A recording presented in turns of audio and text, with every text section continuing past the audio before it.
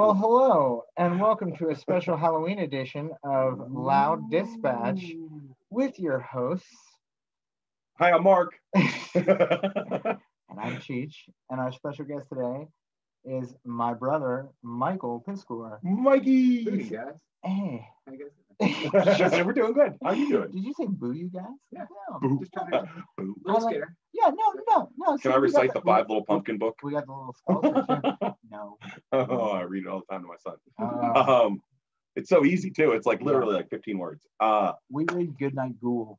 Good Night Ghoul. But we read there's also like a Goodnight Ghoul Pittsburgh one. I have Good Night Pittsburgh, and then we do we have to go the fuck to sleep. Oh book. boy. Yeah, it's a good one. It's a good one.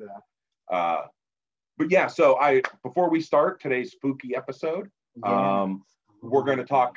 We want to thank thebuddiebandana.com, since I mumbled.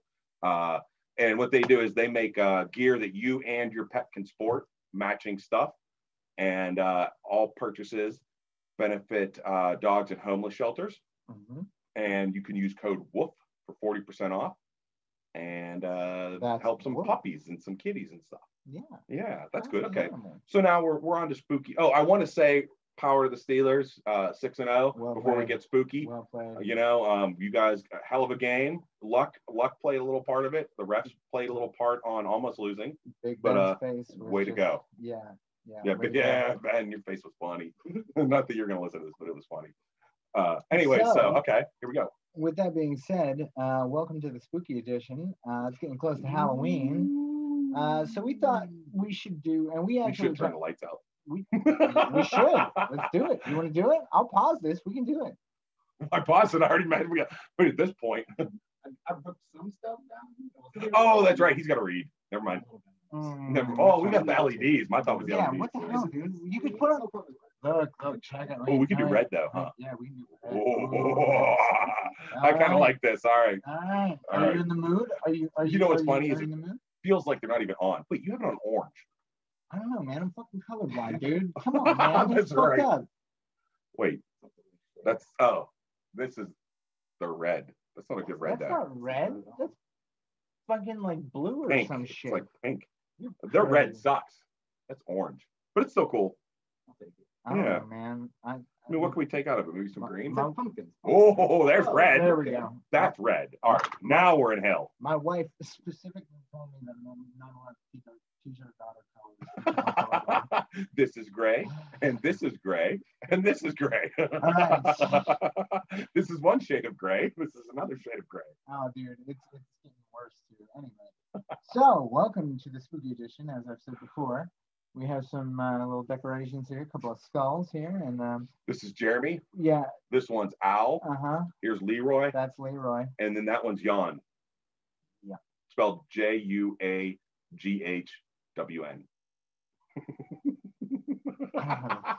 You know what? I got nothing to go on with that at all. I don't even know where it came from.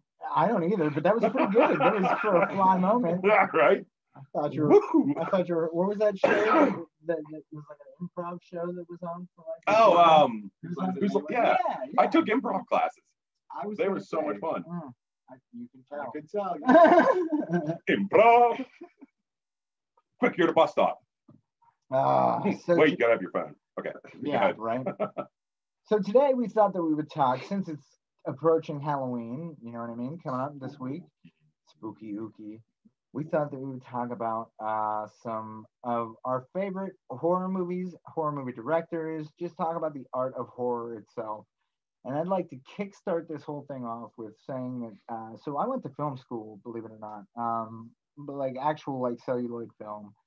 And when we talk about it, like as far as genres are concerned, horror is the easiest genre of film to break into, and it's the genre that everybody wants to break into because that's like country music in the music scene. Dude, it's insane. Like that's how everybody gets their start, or like at least tries, because it's the easiest genre of filmmaking to break into. Everybody wants to be scared. Everybody deep down likes being scared. to some degree, because your heart starts racing, you start pounding, you start feeling like yeah, but I get that running up the steps, so well, you know what you're I mean? about to have a heart attack. There's a difference. You're what, 58? Yeah, somewhere around there, I think. Physically, mentally, I'm like 13. Exactly. So with that being said, Mikey, I understand that you have a list of directors and filmmakers that we would like to discuss. Yeah, so also on that subject of just directors cutting their teeth on horror, James Cameron. Oh yeah. Started off with Piranha 2: The Spawning. There you go. Which has some great fish string. I feel like that's where you end your career, not start it. Yeah, you know what I mean? Yeah, that's a career ending right one. Into the Terminator. So wow. Yeah, okay. That's a career move. So you want me on to talk about Halloween and horror. So I thought we were talking about lingerie today, but okay. That's a little of everything. It's a mixture. There's some of that in horror too. It's a main part, man. So I thought we'd start with like my Halloween origins, like the stuff that I really remember. Okay. And like one of those things is Child's Play came out in 1990 or 1988. Yes. And you're 7 years older than me. Yes. And you've always loved horror. Yes. But you showed me Child's Play far too young. Yes. And I was terrified of dolls and talking to moving dolls. So Blind Manor has been hard this. Oh yeah. I haven't finished it yet, so no spoilers. But I got you. Yeah. So I remember one Halloween, very young, after seeing Child's Play for the first time, walking right down the street, right like 1 block away from our house, and seeing an adult man in a full-size Chucky outfit, just holding a butcher's knife. Yeah, so his head was like, it was just insane, and it just like broke me. So like I added to it all, and I hated horror movies. And I'll add one more on top of that, was that you and Junior Eddie, and you know, I'm just saying, you locked me in a closet. Yeah. Or in a small room at least. Yeah, probably. And you showed me Texas Chainsaw Massacre. That's probably true as well. Yeah, I did. I apologize. In retrospect, you're kind of a shitty big brother. I didn't know, but like, here's the thing. Like, I was just trying to be cool for like the other Eddie, but like, still like we were both into the same shit. So it was like, I get it. I'm not apology. I'm only saying this because I was still so scared of horror movies. Yeah. And it wasn't until I was like 9 or 10. And you always worked at a video store when I was a kid. Like that was just a thing. So I was always in a video store and always would stay away from the horror aisle most of the time. But then I was like, I remember that. Before I leave, I'd run through just to look them all. I remember that. You know. So anyway, okay. We were going to Grandma's house to watch movies, like we always did. Right. And you showed me Evil Dead 2. Yes. Oh, good. Yes, I remember this. Yes. Changed my life forever. Yep. I've been devouring horror at a crazy Once you level. realize horror can be more than just scary dolls and fear. Yeah. It just like it changed everything. So with that said, like, do you guys have any like major Halloween origin stories or anything that like pops in your head from like the earliest of memories? Mark, I'll let you go first. Not trying to put you on the spot or anything, I'm just saying. I could have set this up better. Sorry. No. Oh yeah, we could have definitely known this was coming. I'm glad. On the spot, do I have like? Are we talking like Halloween or like have things scared the shit out of me and made me Either like? Okay. Either or. I've definitely been in a lot of old abandoned places at night, alone or with friends and weird things. And so I grew up very religiously. And so the idea of spirits and stuff being on Earth is not necessarily ingrained in me. So the idea of there actually being ghosts isn't something I totally believe in. Maybe there is, I don't know, but so maybe that's part of why I'm not a huge horror person. I was just gonna say, you know, makes sense, right? But I love real life, like scary people. That's kind of shit that gets me. You know what I mean? Yeah, like serial killers. Serial killers, yeah. True horror. Like it's just, Wait till you hear our ad in the middle of this. No, we think he might be a serial killer. Yeah. Anyway, so oh yeah, we don't have a problem. Yeah, it's cool. No. Stay away from me. We're good. This is weird as fuck, man. I bet you got a windowless van. Shut up. Like, I would totally want a windowless van though, but only because I want to camp it. Well, yeah, you wouldn't be. It has nothing to do with murdering people. Oh yeah, yeah. Oh, I love that. Oh yeah, but no like free candy inside. So those things have always like played an effect on me. I saw some horror movies young, but like even The Exorcist, I saw it pretty young, and I kind of got bored during it. And I'm sorry, I know that's like sacrilegious to you guys, but a lot of people know. But like I don't know. I've never been affected by that kind of stuff. I think my fears are all based on like something happening to family or friends and I can't help, you know what I mean? Stuff like that more than anything. Yeah. So I remember it was my grandmother, like practically like, you know, I was at her house a lot growing up. And what's crazy is like, you know, she made me watch The Exorcist at a very, very young age. I mean, I can't even tell you how young I was, but she made me watch The Exorcist. And that's why I got like it tattooed on my body, because like it made such a lasting impression of me. It scared the living shit out of me. And then like she would have me watch slasher movies. And at the time, like what was big, you know, in the 80s was like all these slasher films and stuff. So like I remember growing up to like Michael Myers and Jason and Freddy Krueger and like Pinhead and like the Candyman like sagas. You know See, I've never seen Candyman. I've never seen any. I never watched any of the Hellraisers. I know them all. I just don't. I don't watch them. And that's fine. Yeah, like, I'm more like the Leprechaun, where it's like funny stuff, where he's like using the Leprechaun in the Hood or whatever it was. You know, that kind of stuff. Yeah, those are funny. They made a sequel to a spinoff. Do you realize that? Right? I think they remade that series recently. Yeah, dude, that's what I'm saying. Like, but it's the best aspect of the whole thing. Oh man, it's so crazy how like a franchise of like, and that actually brings it back to like what you were talking about. Like, okay, go ahead. Sorry. Go ahead. Yeah.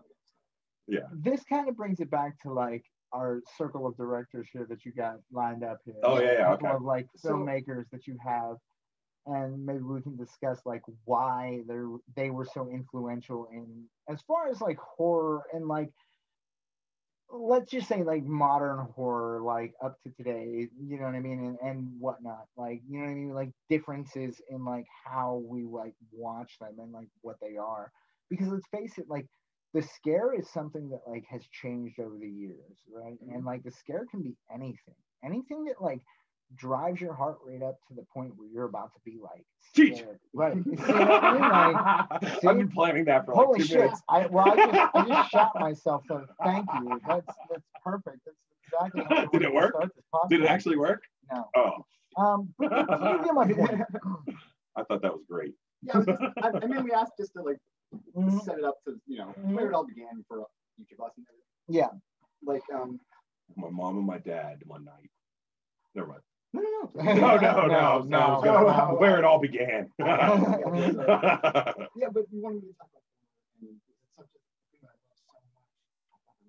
So I just said, pick 3 directors that I think were really influential and important, and I have some interesting stuff here. So I thought I'd start with like John Carpenter. Right. Who's very, very influential for. I know him. He made Halloween in 1978, and Michael Myers is iconic. See, I knew that, but it's not something that like it's not prominent information that I could recall. No, you know what I mean? Here's another thing about Carpenter is that he liked to score a lot of movies. Yes. Okay. So yes. Iconic. Dun, dun, dun, dun. Like those synth tones that he uses are something that gets reused and now homage all the time. And you see anybody who wants to do anything John Carpenter-esque will immediately try to get that synth score down. Yep. But also the first person camera of Michael Myers putting on the mask and killing his sister in the beginning is something you see. I mean, he wasn't the very first person to do it, but it was the first time a lot of people would see that. And it's right. Now we use it constantly, the POV, you know? Right. So then he made The Thing in '82, which I know we were talking earlier about gore. Have you ever seen The Thing? I associate POV with something else. I'm sorry. That's where my mind went. I understand. Okay, go ahead. No, what are you saying? You ever seen The Thing? It's up in I think so. I think so. Yeah, where they're in like don't want to give too much away, but it's don't worry about cosmic horror film with body horror and just strange. Isn't there some like thing outside in the cold and they're in this like that's thing? Yeah, I remember it. Okay, yeah. And that was actually a remake of long time ago. The Thing from Outer Space. I want to think. Yeah. Okay. Yeah. You're absolutely right. But this was actually, and I don't think he planned this at the time, but he made a trilogy of films. A lot of people don't know that are a trilogy, and they're called the Apocalypse Trilogy. He made Christine the next year, which I just want to mention because I love it so much. It's a good movie. Plymouth Fury. Oh, okay. See, I don't know cars. Yep. Plymouth Learn Fury. something new every day. I know that from everything I know from other people. They messed up a lot of cars in that movie. Oh yeah. They did. Yeah. They did. I don't know what the actual number was, but it was high. Not as high as Blues Brothers. No.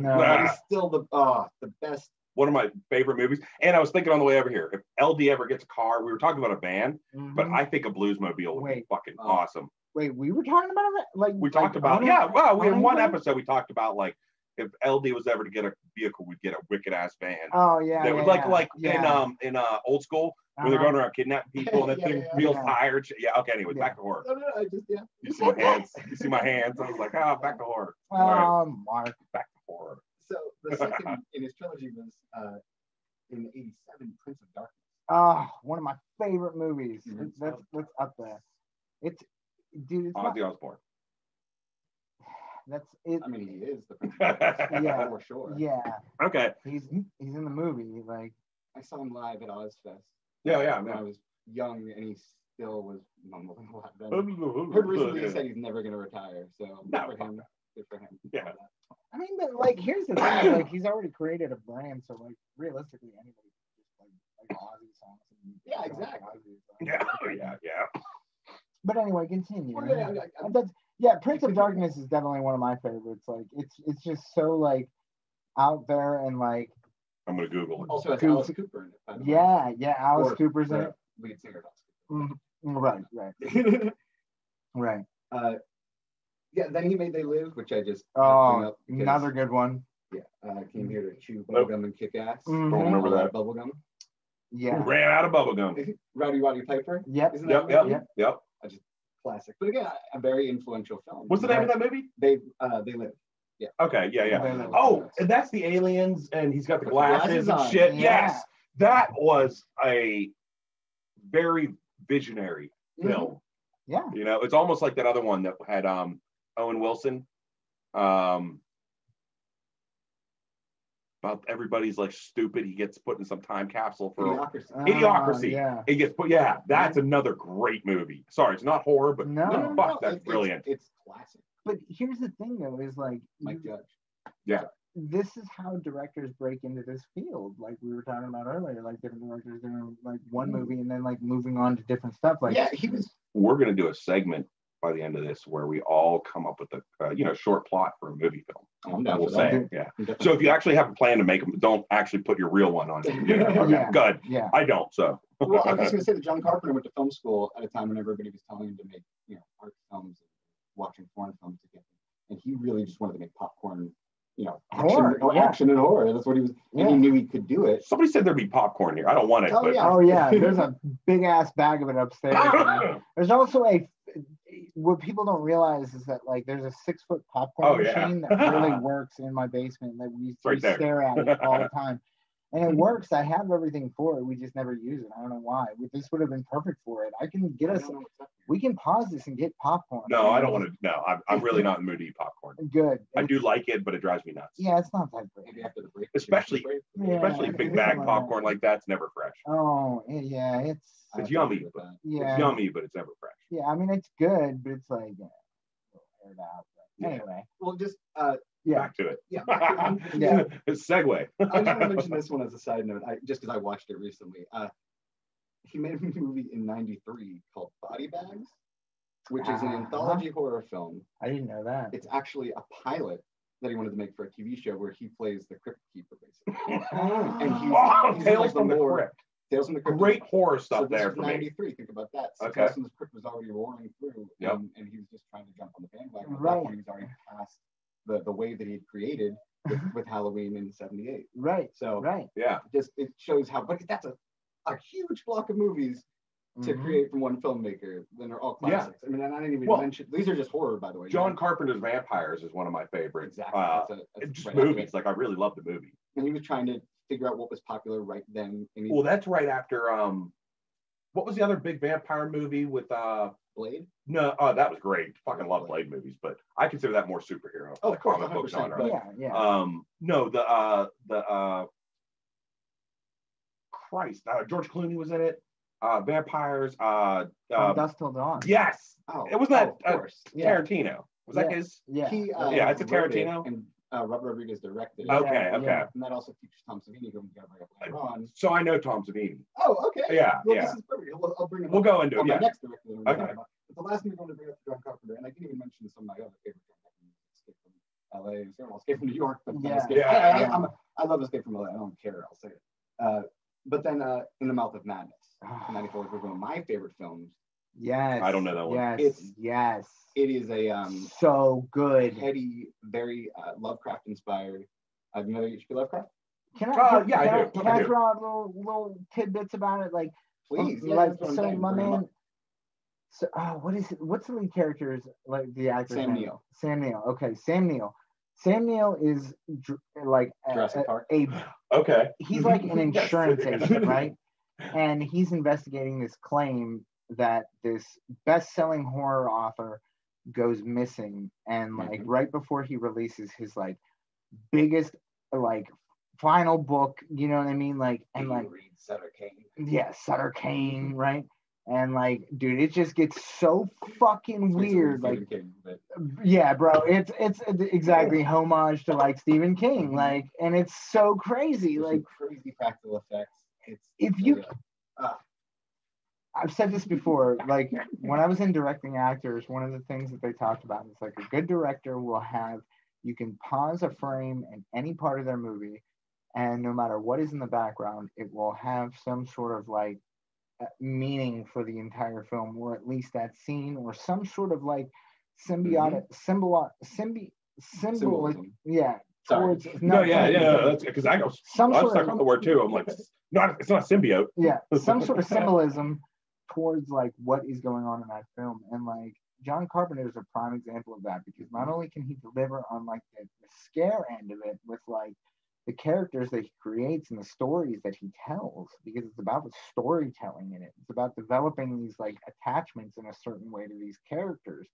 And let's face it, if you watch a horror movie and you're not attached to the actors in some way, that horror movie is not going to do shit for you. And that's the same across the board, like with any film.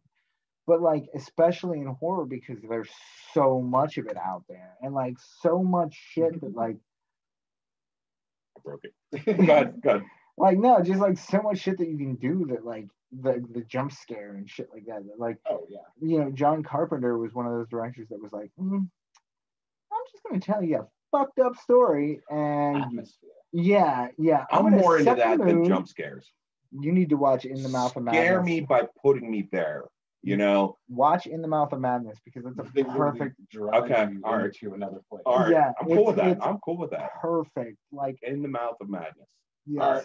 Another small little tidbit. I just had to bring it up. The creepy old guy who's trying to get his son back from the Black Byzantine Church. Remember him? And he comes back later on into the bar. And he's talking all gruff. Yeah. You know him as another character from Ghostbusters 2. He is Vigo. I am Vigo. Oh yes, that is correct. It's so small, but I just love bringing it up. So yeah, the next director I want to talk about is Huzzah! The next director I want to talk about is George Romero. You want to do the next one? No. Okay. No, I'm not checking glass. No, I meant my. I have no. I'm good. I'll chuck that. You chuck that. No. All right. Anyway, go ahead. Sorry. So back. No, since we are from Pittsburgh. Yes, George Romero, who got famous off of Night of the Living Dead. We were talking about directors who cut their teeth. That came out in '68. Yes, 1968. When I first saw that movie, I just thought, well, this is an old, horror movie. Right. And it's because he shot it in black and white. It wasn't until years later that I found out it was in the '60s. Well, it was 68, but it was a budgetary reason. Yeah. He shot it in black and white because it was cheaper to film it in black and white. Correct. In 68. So another movie that came out in 68, just for the reference, is 2001: A Space Odyssey. Oh, right. Yes. So that's what films looked like in 68. For some reason, not all of them, but you know what I mean. That's an example of what Well, I mean, Wizard of Oz looked better than fucking, Oh yeah. And that was done years ago. Of course, yeah. I'm not just saying. Then he made The Crazies in 73, which another good movie. Is also it's on the remake I see on TV all the time, which is weird. Yeah. But well, never heard it. Never heard of it? Okay. Mm-hmm. Wow. Another one I'm just going to bring up. Surprise. Sorry, I am a little bit, but that's all right. Go ahead. Eating our house. Yeah, but it sounds like it's, oh, man, it's coming through the mic. Yeah. Oh, wow, that's crazy. No, you're fine. So, yeah, he also made a movie and this is just because I was doing research and I just never heard of this before, and I just had to bring it up. He made a movie in 73 called Season of the Witch. Yes. Oh, okay. Yes. And he made it with a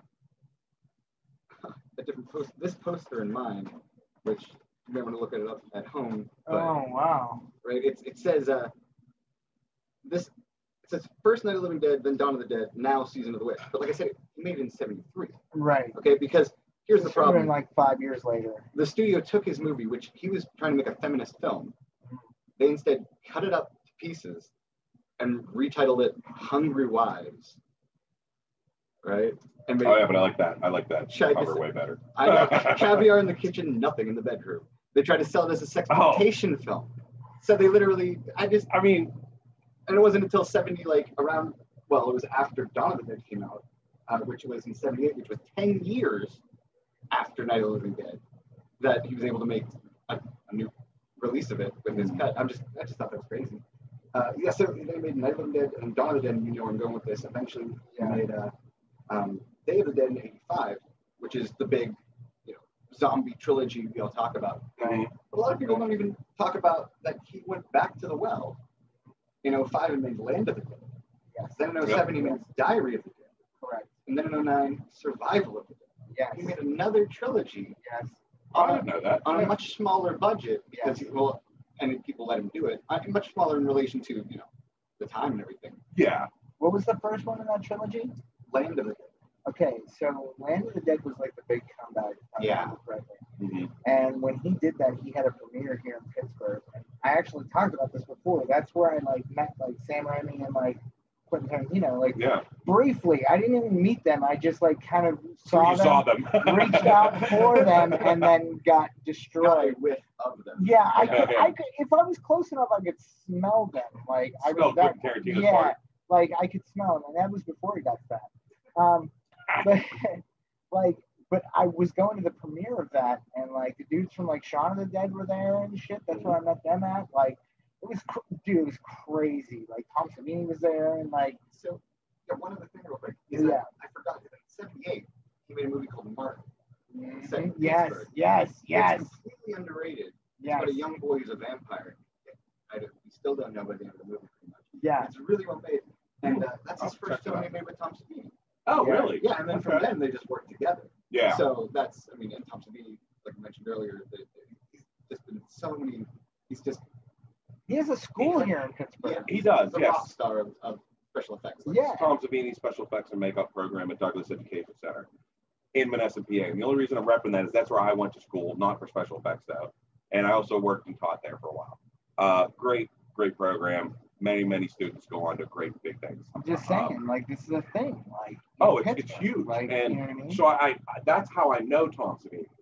So I met him once before. I sold him furniture years before that. He gave me his card. I was like, and he said the name. It's Tom Savini. And I was like the Tom Savini? And he shows me his card. It's him as Sex Machine or whatever. And that's his card. I was like, oh yeah. So I kept that for a long time. But so then I went to school there and I met him a few times and he used to bum cigarettes off me outside all the time and smoke with me. And then I worked there and I got to know him. He wasn't there a lot, but he would show up once a semester, hang out for a few days, and I talked to him. I've told the story on here, I think, but when he came running past my office with the giant bobblehead of Charlie Sheen after the whole winning and Tigers. Oh yeah, I'm sitting in my office. It was right by the film studio. They have a big film school, George Romero Film School's there, and Yeah, I was right by their door at the entrance there, and it was locked. This thing comes running past me, and I hear the door, and then they come running in. This giant bobblehead leans to my office. They're like, "Can you get the door for me?" And I was like, "Not until I know who you are, first of all." So he takes it off, and there's Tom, and he's like, "Look, I just made this last night." It's this big, like it's on springs, so it would shake. And it was so fucking cool. Dude, Tom. He was, but he could be an ass too sometimes. He was real fucking kind of cocky. I'm not, all right, so I don't know. I've probably told this one on here too, but like I had him so he was a guest on in one of our directing actors classes at Pittsburgh Filmmakers, right? And I'm only repping them because they're no longer around. The whole school shut down and they just closed the doors. They went bankrupt.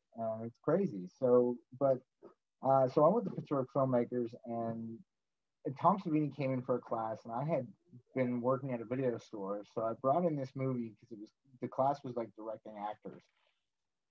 So I brought in this movie that he did with George Romero's daughter, and it was a zombie. Romero. No, and it was zombie movie, and it was called Children of the Dead. Yeah, I was trying to remember what it was. Children of the Dead. Yes, and I remember watching it and being like, "Yo, this is fucking so bad." And I brought it into class, right, to show everybody, and we watched it in class. And then it was a week later, right? Tom Savini came in, and Tom Savini had done all the makeup on it, and I was just like, "Dude, you got some." Anyway, I didn't say any, but I wasn't even going to bring it up because I was so starstruck. I was like, "Tom Savini, I don't say anything."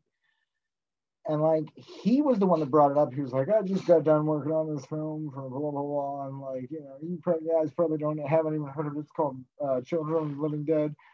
And everybody was like, "No, we actually watched it in class last week. It was pretty fucked up. What the fuck were you thinking?" He was like, "No, you haven't seen it." And we were like, "No, we just watched it. We literally, it was last week. Here's the disc." I'm late on returning it actually, which is crazy. Because I work there, and he got so fucking pissed off at me. We had a break where we went out to smoke a cigarette, and he's out there smoking cigarettes, signing autographs and stuff. And I was like, "Hey Tom, I'm such a big fan of your work. You know what I mean? Oh my God, you're amazing." And he was just like, Yeah. And I was just like, "Oh. Here, I'll sign this for you." All right, dude. Not even that. Just straight up, fuck you. Yeah. And I was like, and I was so heartbroken. I'm sorry. I'm not gonna I know some shit. I'm not gonna say it, but yeah, he's kind of just leave it. But he did some good stuff, and he was always nice to me. So. Well, George Romero, he passed away in 2017. Yes. No, wasn't it more recent than that? Mm-hmm. Was it 2017? Yeah. Right. It's been 3 years. Yeah, man. Oh, I thought it was last year. No, man. Wow. No. Old. Wow. Right. When you're missing 2 years. Yeah. Well, oh, it's weird. I mean, anyways, good. Well, I remember reading this when he passed away, but I looked it up again today. It said his wife says he left behind dozens of finished or half-finished scripts behind. Oh. Yeah. That could be made into a movie. And on the bottom of that website, it said Deep Cut, Season of the Witch. On a related. Oh, really? I was just like, wow, what are the odds? So Deep Cut. Thought I'd bring that up too. Yeah. So they're trying to bring Season of the Witch back into the mix. Yeah. Cool with that. I'm all right with that. I'm okay with that. Yeah. So to some of this. You mean Disgruntled Housewives? Wasn't that what it was called or something? Anyways, go ahead. So yeah, the third director that I'm going to talk about is Wes Craven. Yes. And he got started in '72 with The Last House on the Left. Yes, that is correct. Which is a gritty, just. I used to live in The Last House on the Left. That's serious. It was really? The last house on the left of the street. Yeah. It just went dead. That was it. Yeah. But the premise of the movie is so creepy. I've seen that one, but it was a long time ago, and I'm pretty sure I was inebriated. Yeah, more than likely. I mean, it came out in what? 72. 72. So you. Nope, that's not what I'm thinking at all. No. Whatever I saw was isn't there a more modern version of Last House on the Left? Yes, there is. It was early 2000s or something. And I'm gonna throw this little tidbit out there for you, unrelated, but if you are a filmmaker, right, and you ever want to make a Stephen King story into a movie, an adaptation, he will sell you the rights to any of his stories for $1. and you can. There are stipulations with that. There are, but for the most part, like you can have like any rights to his stories for like $1 to like make them. You know what I mean? Granted, if your movie becomes like, I just want to own it. Like if I buy the rights for $1, can I resell them for $1 million? That's not exactly how it works. Yeah. No. Well, I'm sure that's probably stipulations. Yeah. Okay. Make it within like a certain amount of time. You can't ask for a second one. Right. Oh. You only get one. Like yeah, because you can't write something that he hasn't written. I want to buy all the. I'm going to buy all the rights to all the shit. It'd be like $30. Stanley Kubrick's The Shining. He does. This is true. Yes. It is very different than the book. So. Yeah, but it's okay. But it's something like The Shining. I like Clockwork Orange. I love Clockwork. I'd like to see it redone though. I'd like to see a new version of it. Do you know who originally?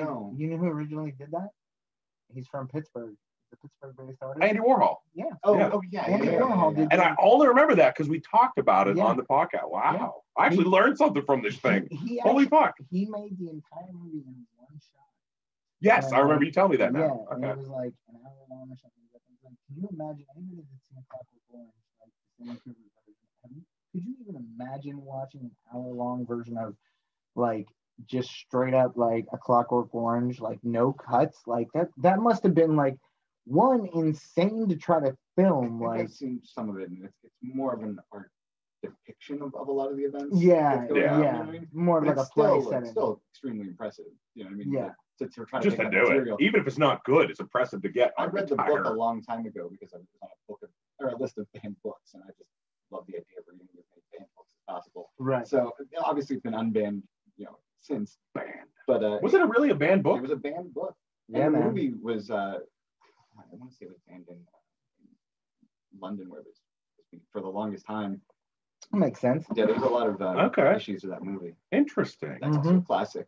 In a way, it's psychologically horrible. That's one of those movies that, like, even if I hated it, I would suggest that everybody watch it. Right. There's some movies out there that, like, you just got to see it. Yeah. You need to have an opinion on this movie. You know what I mean? It will get everybody seen it. It's just a great conversation thing. Like, something about me that I guess I just realized is I try and learn as much about everything as I can so that I can communicate with as many different people as possible effectively, knowing that I'm not an expert. I don't front like I know what I'm talking about. But you have enough to know what you're talking about. I can carry the conversation with them. I can, claims to know everything. Is an idiot. Yeah. Right. You never know everything. But like people that, if you think you can bullshit an expert on something, then you're an idiot. You know what I mean? Right. You can't come to me with knife knowledge or gun knowledge and stuff like that and bullshit me. Right. I already know. Like, you're not gonna, and I'm not an expert in any way, but I know quite a bit about that stuff.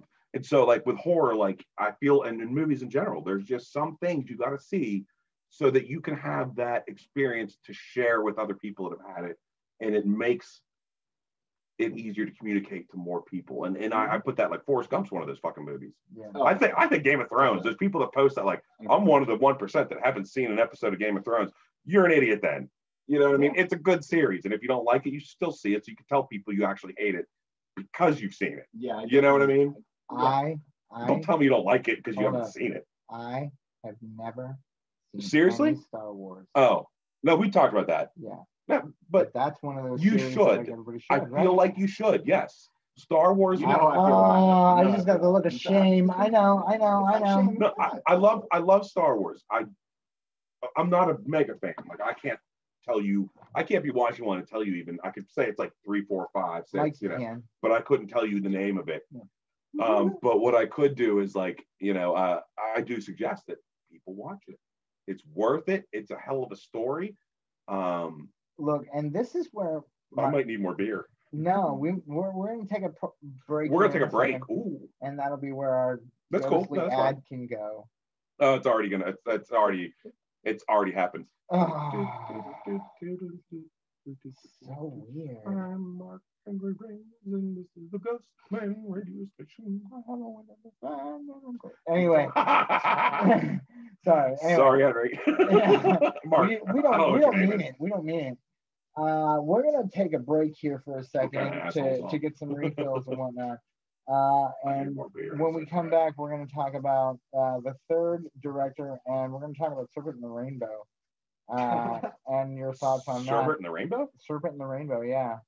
Serpent in the Rainbow. I thought you said sherbet. Serpent in the Rainbow. Like rainbow sherbet. Yeah, no, like serpent. Okay. Like snake. No, fair enough. All right, so we're about to pause. Hey, we're going to be what? And we're back. Ooh. So, like we were saying, we were going to talk about the Serpent in the Rainbow. We actually found it over there on VHS. Hey. For those of you that are old enough to remember VHS, it predates DVD. This is how we used to get movies. We used to go to the movie store and rent VHS tapes, and there used to be a little sticker on there that said "Be kind, rewind." Can you see it? Here, let me get it closer. I knew that would get you. I knew that would get you. I have a nice collection of VHS tapes that I'm pretty proud of, and some like mini D or not mini DVD. What was Betamax tapes? Betamax. Yeah. Anyway, so we were talking about yeah. So Serpent in the Rainbow is a Wes Craven film. It is very voodoo-esque if you're into like supernatural type movies like The Exorcist or like, you know what I mean, like I said, like voodoo-esque like movies like I dig the concept of voodoo, and I just like the word. Oh, dude, the word is just so cool, voodoo. I've said it before, like we have a place here in Munhall or in Homestead called Voodoo Brewery that does like fantastic beers, and like kudos to them. But like realistically, like I've gone to what I don't want to do that. You do that. So I no longer throw it at the camera because I feel bad. Thank you. Yeah, you're welcome. I appreciate it. Yeah, they don't like it. I don't mind it. If we did this live, I would throw beer cans at them too. No, you wouldn't. We'd get sued. No, beer can, not a bottle. Anyway, so it's one of those recommended movies. It's on my like probably top 25 list.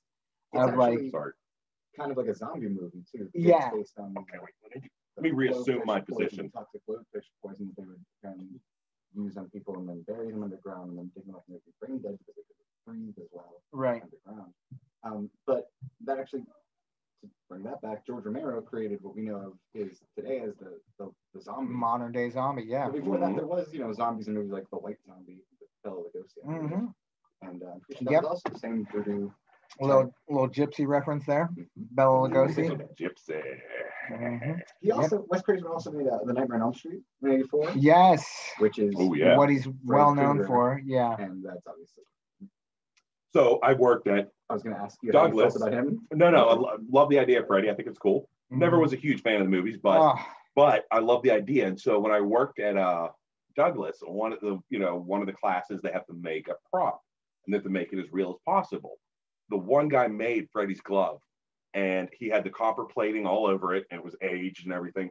And he had 5 real blades on this thing. I mean, they weren't. I wouldn't let him bring it in my office sharpened. We had rolls and stuff, but like you could sit there and almost spark them. Be like shing. And I mean, this thing was wicked. Oh, it was so cool.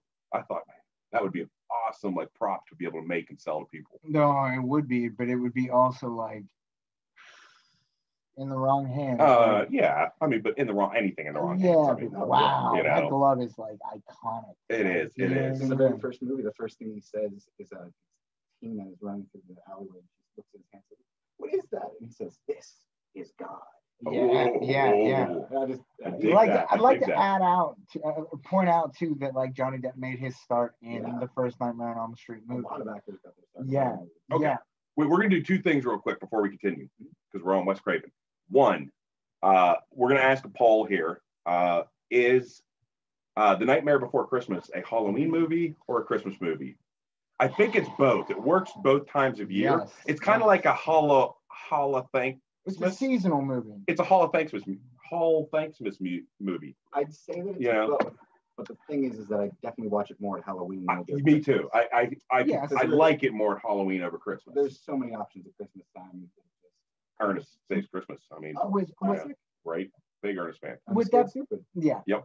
I was going to mention that today, actually. Yeah. That's a whole other genre of film, though. Like when you think about it, when you get to like Christmas season, like right after Thanksgiving, because there's no Thanksgiving movies really, like without planes, trains, and automobile.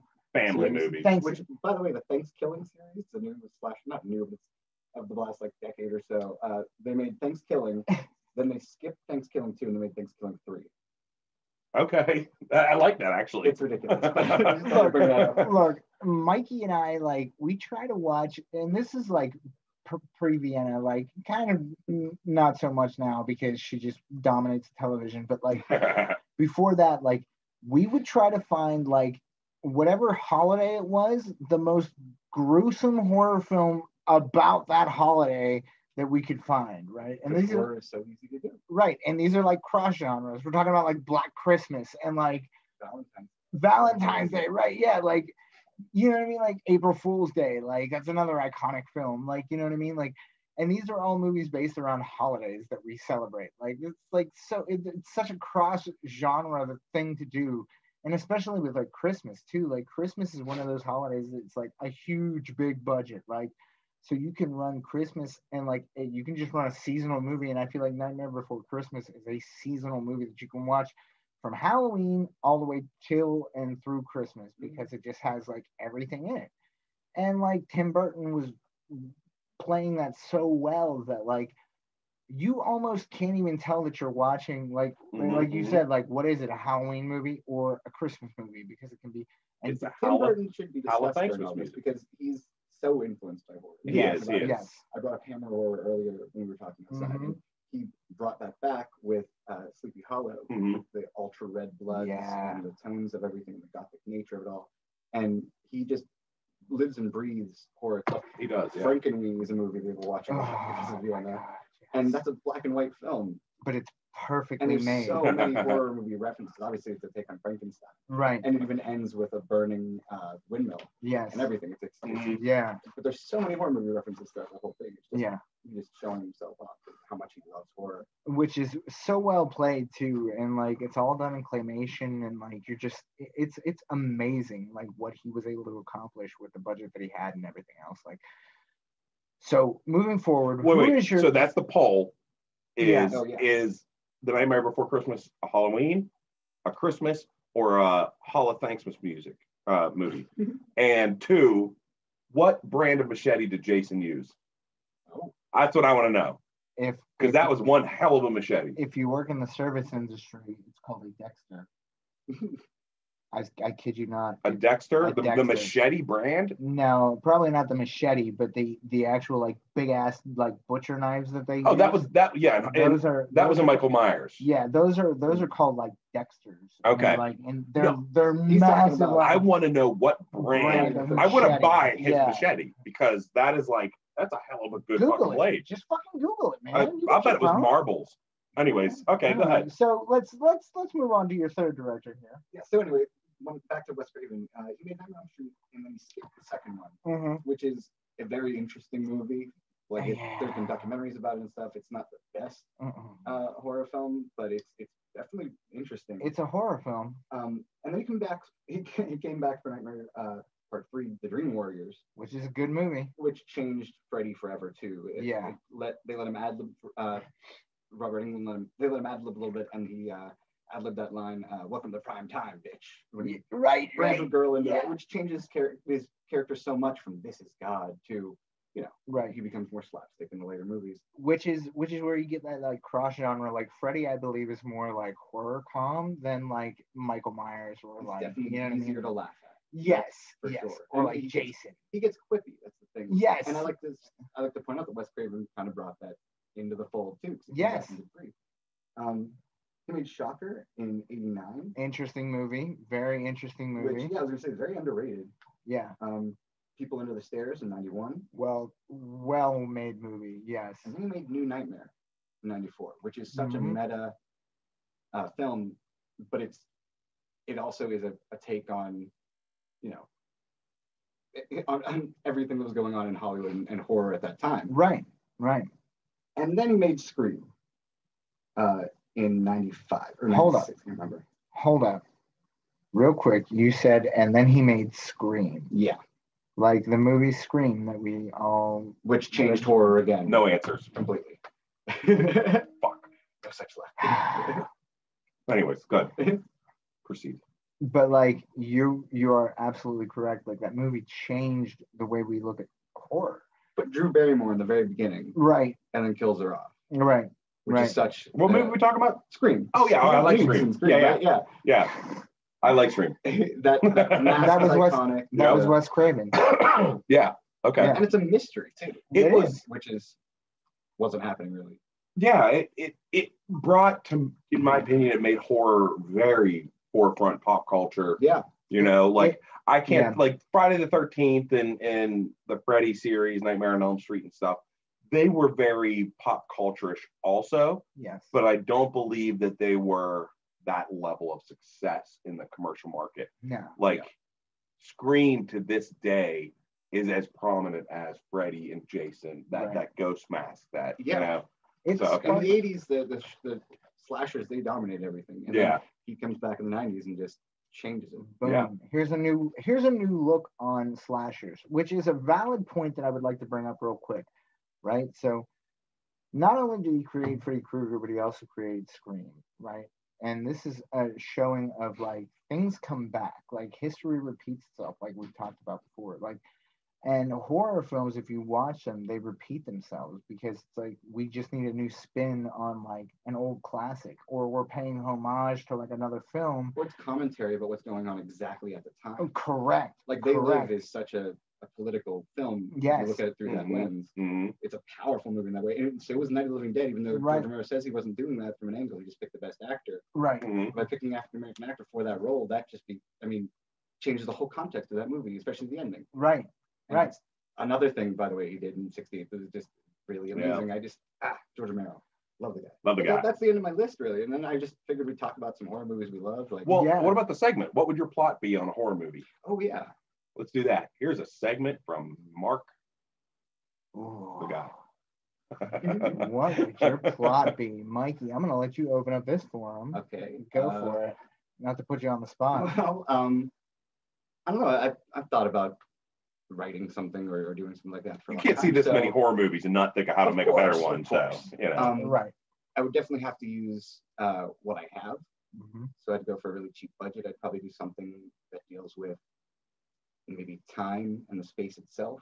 Like, I really like the book The House of Leaves, which is a very scary concept, just the whole thing of, but that's a bigger thing to talk about. Let me say that some budget, like you're making a blockbuster, like you get to make a film. Don't worry about budget. Like you get to make a film, you know. We're talking like this is gonna happen. Big budget, major film. Okay, well then that changes it. Then you know what I would go for, it would just be high concept,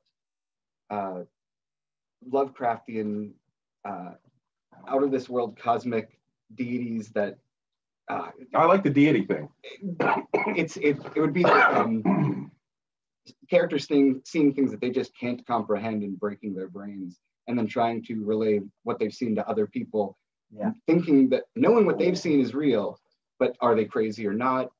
And I would just try to go for the biggest monsters possible, so like things clinging onto buildings that he's seeing, and like Rampage. Yeah, sure. Yeah, but they would be more tentacly and teethy and eyes everywhere. And that's what I go for. I have one of your. I was going to play out his idea actually. No, go for it. Man. All right, so playing off your idea. Please. Okay, so mine would be religious side. Heavenly beings start to populate the earth, like the end is coming kind of thing, right? All right, now we can see them. All right, some people see them as humans, some people see them as heavenly beings, and the people that do see them as heavenly beings snap when you realize that good and bad, heaven and hell are real, that all your decisions in life made a difference. They snap, they kind of go crazy because they see their fate now. You know, and maybe those people were people face the actions in their life. Like those people were the bad people in life, you know. And perhaps it makes a good turn, maybe it changes, but the end is coming. And so it's really going to be a biblical, more revelation side of thing, but before it happens, you can see it from like multiple characters. Different whole storylines of different countries, and you know, it would all be going to the same ending. And that's kind of how I would do my movie. Well, Deus Ex Machina there at the end. Yeah. I mean, like they don't all meet, but like everybody's story is heading to the revelations as the Bible's come. So then at that point, the end of the world happens. The movie's over. Right. You know, we don't answer that question for you. Yes, and it's kind of like people are trying to do good deeds, but they come off as crazy because they're like running up to people, and then maybe mass chaos happens a little bit. Interestingly enough, Francis Ford Coppola made an experimental film of it was like a timeline, right? And it was like literally like time code, and then like 4 people that were like supposed to be in real time, like doing their thing. And like when you watch it, you're seeing this live time code of the film in the middle of the screen, the entire movie. Okay. And then you're watching all 4 of these people doing these like daily activities, like maybe one guy is like robbing somebody, maybe somebody else is like going shopping, like, but it's like the daily activities and like what they're seeing, and like so crazy, like 4 perspectives on the same day, correct, kind of thing, at the same time, like, you know what I mean, like along the same spectrum, like. I dig that, and I like it when the movies, like the characters actually collide in the movie. Yeah. But I also like it when it's from different viewpoints of different Isn't the book World War Z kind of written like that, where it's different people's perspectives? I've only seen the movie. I'm not a big reader. Yeah, the movie's not it's not the same. It's not no, and I would like to read that book. I will. I'll make you guys a promise. But anyways, okay. So what's your concept here? So, sell me. When I was in film school, they used to tell us there was a simple equation for horror movies. You take where you feel the safest, right? And then you mix that, you add to it what scares you the most, and you divide by a story, right? Like a hierarchy, character development, storyline attachment, because you have to pull from the heartstrings. You want people to attach with these characters, no matter how ridiculous your story is and how out there it is. Based on that, I'm living my horror film. My safest place is my house, and the scariest thing I can imagine is my wife yelling at me. Right. So you feel me. Like, I know exactly where we're coming from, guys. This is real shit. This is like how you start a horror film. Like if you think about like Psycho, Jaws. Right. You know what I mean? Like there are so many movies where like you can literally like take that and just like extrapolate, like just about every movie. Like where do you feel the safest at? Your house, a church. Wherever you find sanction, you know what I mean? Like, and then you put what scares you the most, whether it be zombies, whether it be horror movies, whether it be like supernatural. I watched a movie this month. This is okay. I'd like to bring up another movie that I know that you've seen, but Mark hasn't. Rubber. Oh yeah. Rubber is a Killer movie. Condom? No, it's about a killer tire. Though there is a movie called. Oh, you know what? I think I've seen that. There is a movie called The Killer Condom. Okay. What? Oh. It's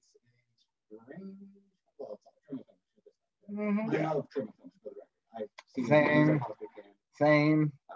Huge fan of Lloyd Kaufman. Oh yeah, man. Met him a few times. Yes, he's came to our shows whenever our band played. That's a true statement. He's cool, man. But yeah, didn't mean to derail you. But no, is actually a killer tire. Yes. Okay. It is. I think I've actually seen that, but you might remember. It doesn't. It's like. I remember the tire like going, like bouncing and rolling, and yeah. I just didn't know the name. So the difference between like that movie, Rubber, right, and like a Lloyd Kaufman film is like Rubber. You're watching it and you're like, what the fuck is gonna happen? Like I wasn't expecting that. Like, okay, this is like definitely getting fucking weird, but it still makes sense. With a Lloyd Kaufman film, it's just like, and fuck you, we'll do whatever the hell we want. Like it's literally so out there that like it could be anything you want. Classic like, Dude, it's a classic, right? Yeah, Classic Romeo and Juliet. Like there's so many of these movies that like we reference that like we don't even realize that we reference in normal life. Like you know what I mean? And like James Gunn. Like we wouldn't even really started it trying to make right. Like we wouldn't have even known James Gunn if it wasn't for that. Yeah. See. Yeah. Troma is a beautiful place. It still is. Yeah, dude, it's still kicking. But like what was the Poultrygeist? The chicken restaurant one? Poultrygeist, yeah, dude. It was about like a chicken restaurant. Yeah. Like, well played, sir. Well played. He's out of New Jersey as well. And you know who else is? Kevin Smith. Oh. Since we're derailed here real quick, Kevin Smith is like one of those. I was actually in a band that was a Clerks cover band. We didn't do like Clerks songs, but we did Clerks songs, like songs about the movie Clerks. So you weren't really a Clerks cover band. You were a Clerks tribute band. Correct. Yeah. Okay. And that was the first band I was ever in. We were called the Sidewalk Berserkers. And yeah, and it was a Clerks cover band. My love for you is like a Berserker. We had like wolf in sheep's clothing and stuff was like one of our songs. And like, if you've ever seen the movie, you get the reference. But like, I think Kevin Smith is one of those dudes. Same like Jon Favreau. Like, oh yeah, Jon Favreau. He's really come like such crazy distances from like Swingers and shit to like directing Marvel movies. Like, what also, the hell? Jon Favreau. Kevin Smith, by the way, he has also directed some horror films. Tusk.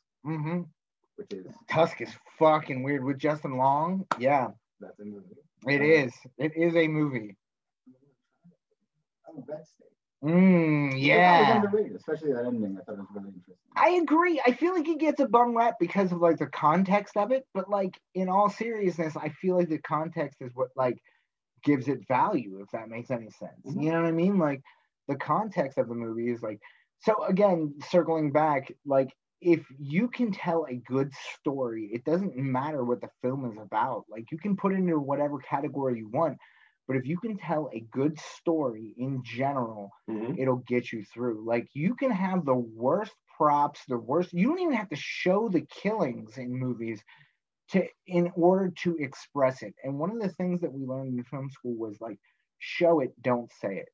So when we look at films like The Omen, right? Like The Omen only has like so much time of like actual dialogue, and the rest of it is like quiet. Or like 2001: A Space Odyssey is another example of that. The vast majority of the film is complete silence. Yeah. And like, but you're able to visually see and create the soundtrack in your head based off of what you've already heard in the film or the context of what you're seeing. You're just adding the soundtrack to it. Kubrick is a genius. Like, you know what I mean? So it's like, you got to think of it like when you're watching a horror film and you actually get scared from it, right? It's actually pulling on the heartstrings, your emotions. You're attaching to these characters in a way that like you can actually relate to them on some level, no matter how, regardless of how ridiculous the movie itself is, you're playing off of these fears. Now, with that being said, I would like to do some final thoughts if you guys are cool with that. And no. Yeah, fuck you, Jim. I don't want to think anymore. I would like to ask you, in the last few years, what horror movie, because this is a Halloween episode, Mark, you have to answer it. I will. In the past few years, and I'll leave it open like that, what would you say would be something that has changed horror? And mind you, we didn't even talk about like anthology horror, like VHS or the ABCs of horror, where it's like the ocean of horror on the dude, it's we have lots of Halloweens to come. Yeah, we've pigeonholed, but like there's so many different topics, and like we have many Halloweens to go. So feel free. We're gonna have a lot more of these conversations in future episodes, years down the line. We could just be scary. It'd be scary. It doesn't have to be October. It doesn't. No, maybe we'll do one around Christmas. That's like Christmas horror films. Krampus. Yeah. Krampus. Have you ever seen like a Krampus movie? No, but I know what Krampus is. Yeah, look good. Oh, dude, what's the one with what's his name, the wrestler in it?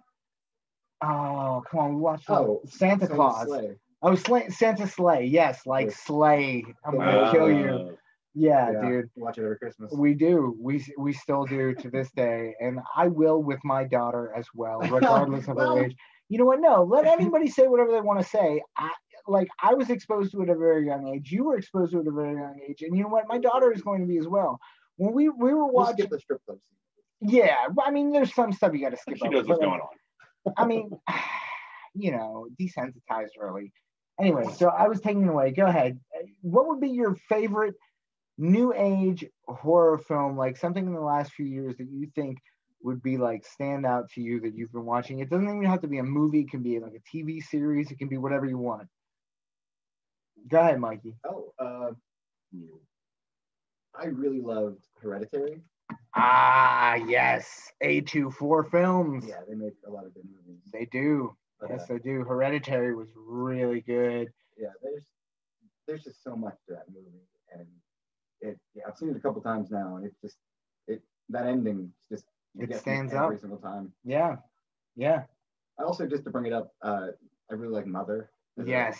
It's not a traditional horror movie, and it's pretty obvious what it's supposed to be, but that ending still feels like every fever dream I've ever had. Oh. Just running through that house and just, dude, it very well played. I have to agree with you. Like, Mother is one of those films where I don't know if you've seen it or not. It's an A24 film as well, and it is just so crazy.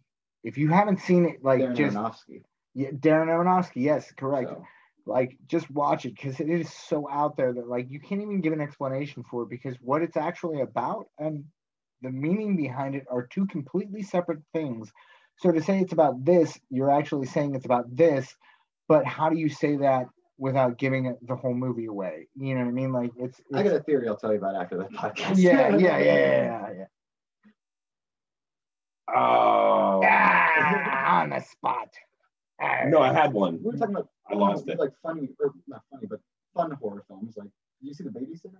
No. Oh, that's a good one. Yeah. No, wait. I had one that Final Destination movies. Yeah. Really, I put them in the horror, and that's the realistic type of horror that affects me. Like the feeling you get when you watch horror, and you know your heart races. When I watch that shit and think like, and I'm driving behind a lumber truck on the highway, and it's like, oh Christ, you know what I mean? Is this really gonna be it? I have Final Destination moments a lot in my life. All the time, and that's what I mean. So that one really affected me, because like you think about things like walking between two cars and out into the middle of the street, and then a bus plows you down, or you know, I forget some of the others, but one was like a LASIK injury in the one movie, and like death, and that's what gets me. My butthole puckers from like real stuff. You remember the one where she's in like a tanning bed? Everybody remembers the tanning bed one, because it was fucking Wasn't she crazy. naked? They are. No. Yeah, but it doesn't. Not even that. Just the fact that like the tanning beds drip. Like there was water that drips onto the tanning beds. Yeah. That, like, cause them to miss. There's water that makes a metal can shimmy dance all the way into a hair dryer or hair iron. It's on that then burns the can, and then far-fetched, but it's like that show 1,000 Ways to Die. Right. You know Again, it's like the Darwin Awards. Like, it could happen. Like, those people are idiots. Yeah, are they? Because anybody can do that. Yeah. No. So I stand a much better chance staying alive by not tying 100 balloons to a fucking lawn chair and taking a BB gun up with me. Sorry. I mean, that's common sense. Well played, but on that same token, like, there would be shit that, like, on a different spectrum that people would look at and be like, "Oh, that's fucking dumb." There was one that I saw on the way two guys at bakery. Oh no! Yeah. They filled their lungs and then they died and suffocated. Oh my god. Yeah, right. Look, baker's lung is like a real thing, by the way. Oh, I believe it. Yeah. It's kind of like from breathing in like too much flour and stuff like during the day, and if you worked in the industry like we worked for and we still work for, like flour lung, like baker's lung is like a real thing. Like, it's crazy and like it's fucked up, because like we still like, it's baking is so old fashioned still, and like we haven't like. There's been some things that like have been modernized, but like for the most part, it's still like a very traditional fashion. Like we haven't like, you know what I mean? Like we've come up with like deep fryers and like air fryers, and like that's where we stop. We just like, we're like, we got like pressure cookers, we got all kinds of cool stuff. And like, so, fuck it. Well, baking is baking. We'll just leave those guys alone. Like, but getting off topic here. Anyway. Yeah, right. Wow, wait. Yeah. I'm a bubble bucker. I'm gonna leave everybody with a final thought of what are your thoughts on, and I'm gonna ask all three of you because it's a real quick question. What are your thoughts on like live action ghost hunting, such as like Zach Bagans and like, you know, Ghost Adventures, or like the Ghost shit on Hunters. the TV and, which I might add that I think Ghost Hunters was like the renovation of like this era of like ghost hunting on television. You know what I mean? I believe more in Sasquatch than I believe in spirits and ghosts existing in our realm. Interesting. That's all I'm going to say. I got something for that, but go ahead, Mikey. I do believe in Sasquatch, by the way. I don't know. I want to believe. So no, yeah, more power to you. But at the same time, I watch those shows. I don't watch those shows, but when I do, it's with a grain of salt and more to watch. Just I do enjoy watching them, but knowing, like, based on my past and how I was brought up and what I learned and stuff and seen, that's just not something that's prominent in my thoughts. You know, yeah. I feel Sasquatch is fucking real though. In all honesty, dude, like I look at it like this, like yes, I get that, like, you know, there might be another side. However, like from a scientific aspect, right? Like if our heart, and we've talked about this before, like if your heart beats from energy, right? And energy can't be created or destroyed. That leads me to believe that energy from our heart is going, when it leaves our body, it either leaves an like energetic footprint. So if you do the same routine over and over again, you're leaving energy there because you're just constantly working it out. And that energy, will be there for a long time. This is one of the theories, the scientific theories out there. And like it's been, you know, proven like you can leave an energy imprint, like anybody can, if you do the same routine over and over and over again, every single day for years and years and years, which is where the term residual haunting comes from, right? Like since we're talking about Halloween and scary stuff, right? Like a residual haunting, like a ghost that constantly appears, a woman in the window, or like this and that. That could be easily explained as to like an energy imprint. If somebody did that for years every day, walked to the window and looked out, looked at birds or whatever, like you're leaving an energy imprint there. And from interesting concept. I right, you know, from that aspect, right? If you have certain things that you know gather energy, like, you know, limestone, running water, stuff like that, like, or, you know, now they've created devices that actually put out like energy spectrums so that you can pull stuff in. And I'm wearing Mikey got this for me actually a couple years ago. You probably can't see it, but it says Howdy on it. And it is, Mikey, if you would like to explain it, go for it. I believe that's the Demon Pazuzu. It is the Demon Pazuzu, which in the original Exorcist, Regan. The exorcising diamond. Well, yes, but he's a diamond. He introduces himself as Captain Howdy on the Ouija board to Regan. Oh. Hence the Howdy. But it's one of those references that, like, if you don't know the Exorcist series, you're right. You'd have been like, what is that? Like, you know what I mean? It's like one of those very obscure references. And it is very obscure because they only make reference to it a couple of times in the original Exorcist. And like, My favorite movie. Oh, nice. Alien. I'm going to point out that I'm wearing a Steelers jersey because they won today, and it's got stains on it because I don't wash it during the season.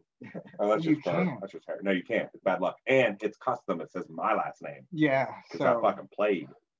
I was the 12th man, baby. I don't think you did, dude. But you know what? You kidding? Live that life. I was the starting goalie. Live that life. He was. You know what? And on that note. Happy Halloween, everybody. And happy Halloween. Thank you, Mikey, for coming on, my little brother, sir, man. Pleasure. I'm so happy that we got to have you on finally. And I hope to have you on again, man, because tonight was very informative and very fun. And even though Mark got lost, it was a good time. So. I totally zoned out for a while, too. Absolutely. Hey, anyway, happy Halloween, everybody. Have a great night. Take care, everybody. Whee!